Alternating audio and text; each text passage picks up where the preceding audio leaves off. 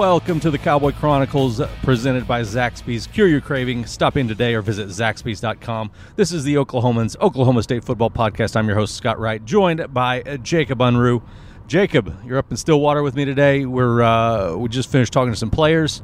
Your first time venturing into Boone Pickens Stadium to visit with the guys. LD Brown put on a show for you on your first day, Jacob. He did. First of all, Scott, was like old times. Oh, absolutely. It was old times on the prep beat together. But LD put on. It was almost like an open mic night. A little bit. He had jokes. He had jokes about his teammates. He had stories about his teammates. I was thoroughly entertained. He brought up the talent show that I guess they recently had, and there was a magic show that bombed. Yeah. He said his act was pretty good. And Israel Antoine apparently can do a great impression of a president. Yeah. Barack Obama coming out of Israel Antoine. For those who know Izzy, not the most outspoken guy, a very quiet guy, and apparently his Barack Obama is spot on. He got a 30 out of 30 and won the talent show over LD Brown. I didn't catch who all was in with LD Brown, but they sang a Temptations song and were in full suits and sunglasses and everything. So yeah, I didn't catch it, but he said that they designed the choreography and everything that day. He did it all. He led the way. So multi-talented LD Brown. He also helped us out, broke a little bit of news for us, Jacob. Yeah. We had no idea who exactly was going to be returning kicks, and apparently he and Chuba Hubbard are going to be out there returning kicks. Both involved, he says. So, and he sounded very excited about it. And we've talked on this podcast, and I've written in the paper that Chuba Hubbard isn't expected to be involved in that. The early practices when we were allowed in to watch a few minutes early on, they did the special teams period. Chuba Hubbard was always with the receivers, going through pass catching drills off the jugs gun with Casey Dunn. Hadn't been involved in any kickoff return. That's a big weapon to have back there. He was a guy who averaged over 22 yards per return last year, and it's always a debate when you've got your number one running back, and in this case your number one and your number two that you're putting back there to take some punishment. It's a little bit of a risk, Jacob. Yeah, I think it's it is interesting in that regard. You look at it and go, what if one of them gets hurt, or what if both of them get hurt? Right. You got one get hurt on one kickoff, and later in the game the other one. Yeah. Or maybe Mike Gundy pulls one if one has an issue that he pulls the other one too to kind of have a safety net there. I don't know, but what I thought was interesting was LD said that they begged their way on. I want to know what a begging with a college coach is like. What do you bargain in this situation? Yeah. He said the next step is to try to figure out if they can return anything. Right now, because I think they're being told if it goes over the goal line at all to let it go and for a touchback. But he's a former track star, and I think he wants to kind of let loose. He likes to show off that speed, that's for sure. He talked a little bit about the responsibilities of the number two back in this Oklahoma State offense, which became that role became a lot more prominent last year as they tried to get really they had all four guys when you factor in Justice Hill and J.D. King. They were trying to get all of those guys involved in the game and started doing some more things to get those guys on the field, often with two of them together. But LD knows that he's going to have a much more prominent role. I wrote about him earlier in the week. He's a guy that's been nagged by injuries, had just a high ankle sprain that would keep him out a few games, or a shoulder injury, whatever it might be along the way that have kept him off the field at times. But really excited now for his redshirt junior year to get an opportunity to be an impact player. That would be helpful for the Cowboys because they need somebody good behind Chuba Hubbard. It would be great for us because talking to him is a blast. Yeah, I might put a request in every time at this rate. If he's gonna put on a comedy show like that, then by all means he can talk to us as many times as we can possibly get him, right? Oh yeah, absolutely. And he his story of the first time he met Tom Hutton, the Australian punter, and hearing his voice in the I think he said they were in an elevator. That was pure entertainment. He turned to him and said, "Say that again." Yeah, that's classic, right? And then he told him, "You must get all the girls," which is Not true, I assume. I don't know the details of Tom Hutton's marriage, but he is married. His wife is in Oklahoma, working at Oklahoma State now. So I assume that that's probably not true that he gets all the girls. Yeah, I was kind of just the one. I was kind of thinking that when he said that, I thought, wait a second, I thought he's married, but I don't have that information right in front of me. Yep. So LD Brown says watch out for it in the first game. He and Chuba Hubbard deep returning kickoff. So that'll be something intriguing to keep an eye on. Got to visit with Matt Amendola. It got to be a heavy special teams day. We've reached that point in camp where a lot of the storylines have been covered, and those of us who are there all the time are looking for new angles. And Matt Amendola talked about building the relationship with his holder, who is Jake McClure. Both he and Tom Hutton worked in that spot, but it sounds like McClure is going to be the guy there. Building that relationship after a couple of years of having Zach Seiner as his holder has been an important factor for him. Amendola gets ragged on a little too hard, I think, by the fans sometimes. He's been a pretty reliable guy. He has a tendency to miss in bunches. That's been his difficulty. You think back to the 2017 trip to Texas Tech when he hit the upright twice, the same upright twice from inside of 25 yards, and some other moments that he had. But he had a string of 18 straight that he made between the end of 2017 and the start of 2018. So those are some important things. And you talked to another guy that should be involved in some special teams action. We'll get to that right after this break. This is the Cowboy Chronicles presented by Zaxby's.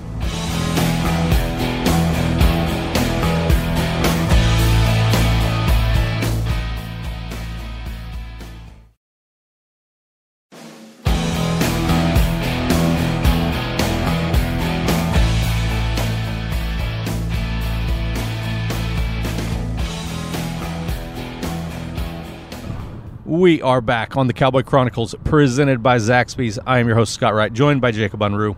As I mentioned before the break, you talked to a guy who got in on a little bit of special teams action. Jason Taylor, the Carl Albert product. Jason Taylor II. He played enough special teams to get some experience, but not enough to burn his redshirt year with the new rule. So 3 games for him last year on special teams duty at the end of the year. What did Jason have to say about that experience? He actually said it was very beneficial for him. He got to sit and watch for a good portion of that season and learn and work out. And as other classmates of his were playing the full time, and he got in there and said that this has been very beneficial for him. He's come into camp and been a lot more confident in himself, and he knows what to expect and what to do. He's going to see some time on the field at safety, I think, and obviously special teams too. And he said that he's better from all this. And I asked him, I said, are you in favor of this rule? Because I know it's pretty popular. And he said, yeah. He said it's great. I've got that experience. I'm not coming in here not having a clue of what's going on after just standing on the sideline for a year. And he said that actually a lot of the older guys wish that they could have done it too. And so it's that's fair. It'll be interesting to talk to Gundy if he has some different philosophies for using that new redshirt rule to get some more guys involved. They had some guys like Kenayan Williams, Sean Michael Flanagan, who they would use throughout the course of the year, sprinkle them in here and there on special teams, and let them get involved. And once they got to 4 games, they would shut them down for the year. So that will be an important factor, I think, for some of these young guys to get involved and get acclimated to game speed and just become more comfortable. It seems like it's something you could even use for a guy that maybe can't contribute on special teams, but for instance, Tyler Lacey might have been a guy that could have benefited from it at the defensive line, even if it was just a few snaps here and there, something to change things up for him. So it'll be very interesting to see how that rule is used differently for Gundy this year. So, but Jason Taylor, a guy that you got to know really well through high school, it'll be exciting for some local folks to see him on the field. Yeah, obviously I covered him extensively at Carl Albert. I did a big, giant story, Friday Night Lights, on him and how his father was shot and killed when Jason was younger, and how that motivated him. His dad played at Langston. was really well liked, and Jason picked up football because of his dad and developed into this elite player, and especially in high school. He was one of the best players I've covered. Got to really know him really well, and I asked him today, I said, what was it like in that first game? You step on the field, do you look around? I mean, what goes through your mind? And he thought, man, this isn't Carl Albert anymore. And it kind of made me laugh. Like, yeah, stadium's a little bigger now, right? Right. And that's why this is good for him. That he's getting comfortable. He looks different. He sounds different when you talk with him. He's a little more talkative than he was in high school. He was kind of a quiet kid in high school at times, and he's put on some weight, you could tell, and he's just a little more comfortable in his shell. Yeah, running some second team safety for what we had seen earlier in the year. I would expect to see him be a guy that can come in and provide some breaks here and there for a guy like Malcolm Rodriguez, somebody like that. So important role for him, I think, this year. All right, Jacob, we'll take one more break and come back with the weekly mailbag here on the Cowboy Chronicles, presented by Zaxby's.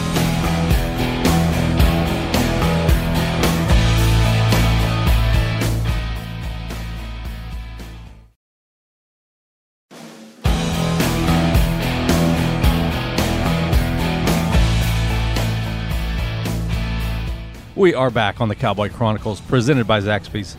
I'm your host, Scott Wright, joined by Jacob Unruh. It is mailbag time. Jacob, fire away. What do we got? I know we got Justin Batten leadoff for us today. Justin's back. He's a regular. Justin asks, both Gundy and Whedon have recently commented about 2011 and how they think they could have beaten LSU. My question is, now that there is a 4-team playoff, has anything really changed for OSU? Would a one-loss OSU conference champ team get the nod over a one-loss blue blood? He says no. It's a really interesting question, and there's so many other factors that could play in. Is it a year like 2011 where LSU and Alabama were both clearly 1 and 2 in every poll at the end of the year? Then you look at in 2011, if there had been a 4-team playoff, Oklahoma State would have gotten in. Obviously, that was a BCS ranking system. It was different. It was different at the time, but there were Virginia Tech was on the outside of the top 4 in those BCS rankings with only one loss. Houston was undefeated and was ranked 6th at the time, and then Boise State was hanging around at 7th with a loss. So you had a good collection of one-loss teams that would have been battling it out, in the eyes of a committee, as opposed to the BCS system, which would have been interesting to see how that was viewed. I think in that group, I think Oklahoma State would have stood a good chance, because it probably comes down to Oklahoma State, Stanford, and Virginia Tech for the last 2 spots, and I think Oklahoma State had a strong enough resume at the time that they probably would have got in. The interesting thing is that Gundy and Whedon always bring up, Gundy has brought up beating LSU. Had there been a playoff, they would have actually had to beat Alabama, then LSU, because Oklahoma State would have been the 3 seed, Alabama the 2 at the time, and LSU was number 1. So they would have had to beat Alabama and LSU in back-to-back weeks to try to win that title. That would have been fascinating. Woof on that. That would have, oof, man, that's a chore. Yeah. Yes. Good question. Good answer. Absolutely. This one comes from MK Ryan. I believe I'm saying that right. Scott, is there a lack of separation because both are doing well, or because neither is that great? And I believe he's talking about the quarterbacks. Yeah, the quarterbacks here. I think that I tend to lean toward believing that both of these guys are pretty solid. I don't get a sense from the people that I've talked to about the quarterbacks. You don't get a sense of worry or concern about the level of play. They're just it's too tight of a race to call right now, and I think that's it's concerning because they're splitting reps and taking time away from the other, whoever ends up being the starter. But it's just the situation that Oklahoma State is in right now, and that's going to make things difficult at times. So, a lot of people like to go back to the old saying that if you have two quarterbacks, you don't have one good one. I don't think that's the case. I think that they're both capable of winning games in this offense. I don't know that they can figure out which one is the guy right now. Yeah, I think that's fair. I really do. I think they're just trying to figure it out, and there may not be separation yet. Yeah, and it's not one's worse than the other. Good answer. Good question. Now we've got OSU-aholic with a couple questions. He came in strong once he told me first on Twitter. He said I could fill up the entire mailbag myself. And I said, fire away, and he did. So, do you want all these questions, where do we start? Well, I tell you what, we talked a lot of defense in our last podcast. Jenny Carlson and I did. So let's try to stick to his offensive related or other non-defensive questions. He asked about the quarterbacks. We've already answered that. He asked, who is the surprise breakout wide receiver? Now you talked to Tylan Wallace today.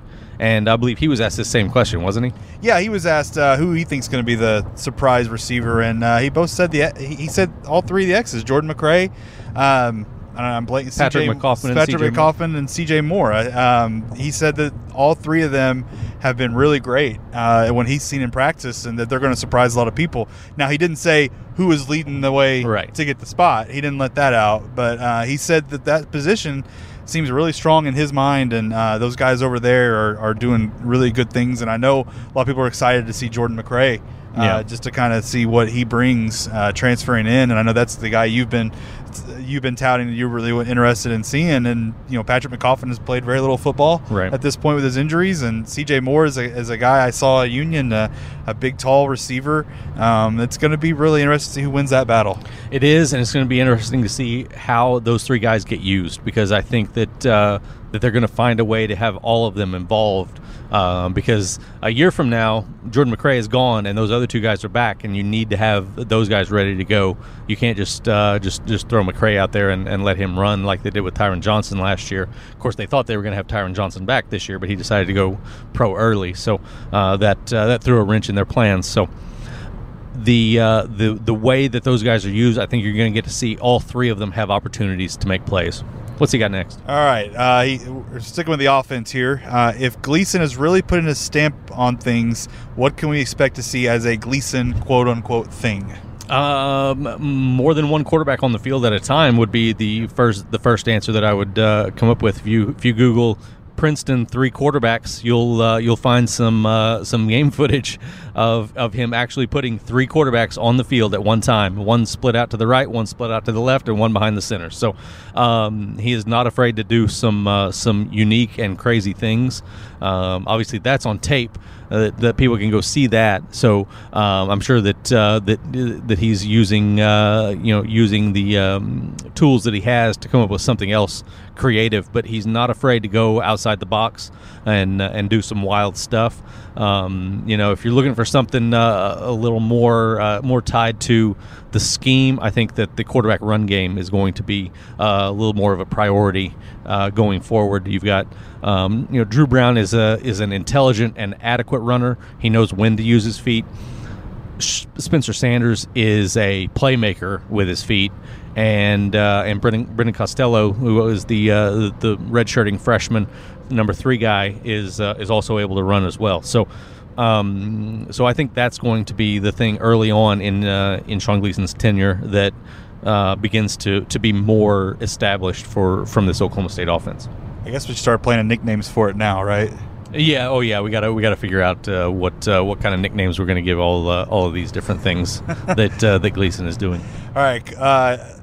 OSU-aholic has he says, okay, I lied, one more, but he's actually got 2 in this tweet. So start with, should OSU fans be concerned if they don't see blowouts of Oregon State and Tulsa, or just chalk it up to Gundy playing a conservative? Oregon State, not necessarily. I think that is a game that it's a 2 touchdown spread. If it ends in that range, I think that's perfectly acceptable. Tulsa, I would say if Tulsa goes out and puts up enough points to keep up with OSU, that's a little scary. They're going to be better on offense, but they're not Big 12 caliber on offense. So you probably want to see a fairly lopsided game there, just in my estimation. But at Oregon State, I think that's probably going to be a game that's not it's not salted away early. I don't think that's tough. It's a tough road trip on a Friday night. You're still working through things to open the season. Oregon State's still fired up about things. It's not like they're 2-6. They're gonna It's like opening day in baseball. Yeah, exactly. You got opening day, everyone's 0-0. Even the Rangers are World Series champion hopefuls at that point. Yeah, exactly. So there's optimism there. The last one from him. Does Texas and Austin define the season? I was fascinated by this question. I'm glad it's the last one. It's a good place to wrap up the show. It's a really good question, and I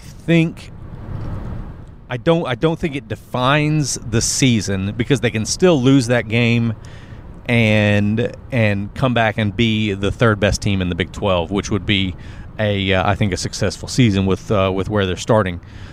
But it definitely defines the trajectory of the season. If they go down there and play well, I think they come out of that game feeling a lot more confident. And a few weeks later, when they're at Iowa State, and in a game that could really, I think, probably more define the season than the Texas game. Maybe they're in a better situation to play well there. If they get blown out at Texas, you've got to bounce back and try to get a team that still has a lot of question marks around it, back on track and going in the right direction at that point. So I won't go as far as to say it'll define the season, but I definitely think it has a heavy impact on the trajectory of the season and where they end up. Good stuff. All right, Jacob, that's going to wrap up your first Cowboy Chronicles. Was it all the excitement you could handle? It was definitely all the excitement I could handle, just as much as talking about special teams today at the availability. It's so exciting. You worked in a Rangers reference. I did get it. People may not know I'm a huge Rangers fan my whole life. They stink, so I worked in a reference. Yeah, you hit for the cycle in the Cowboy Chronicles cycle. All right. For Jacob Unruh, I am Scott Wright.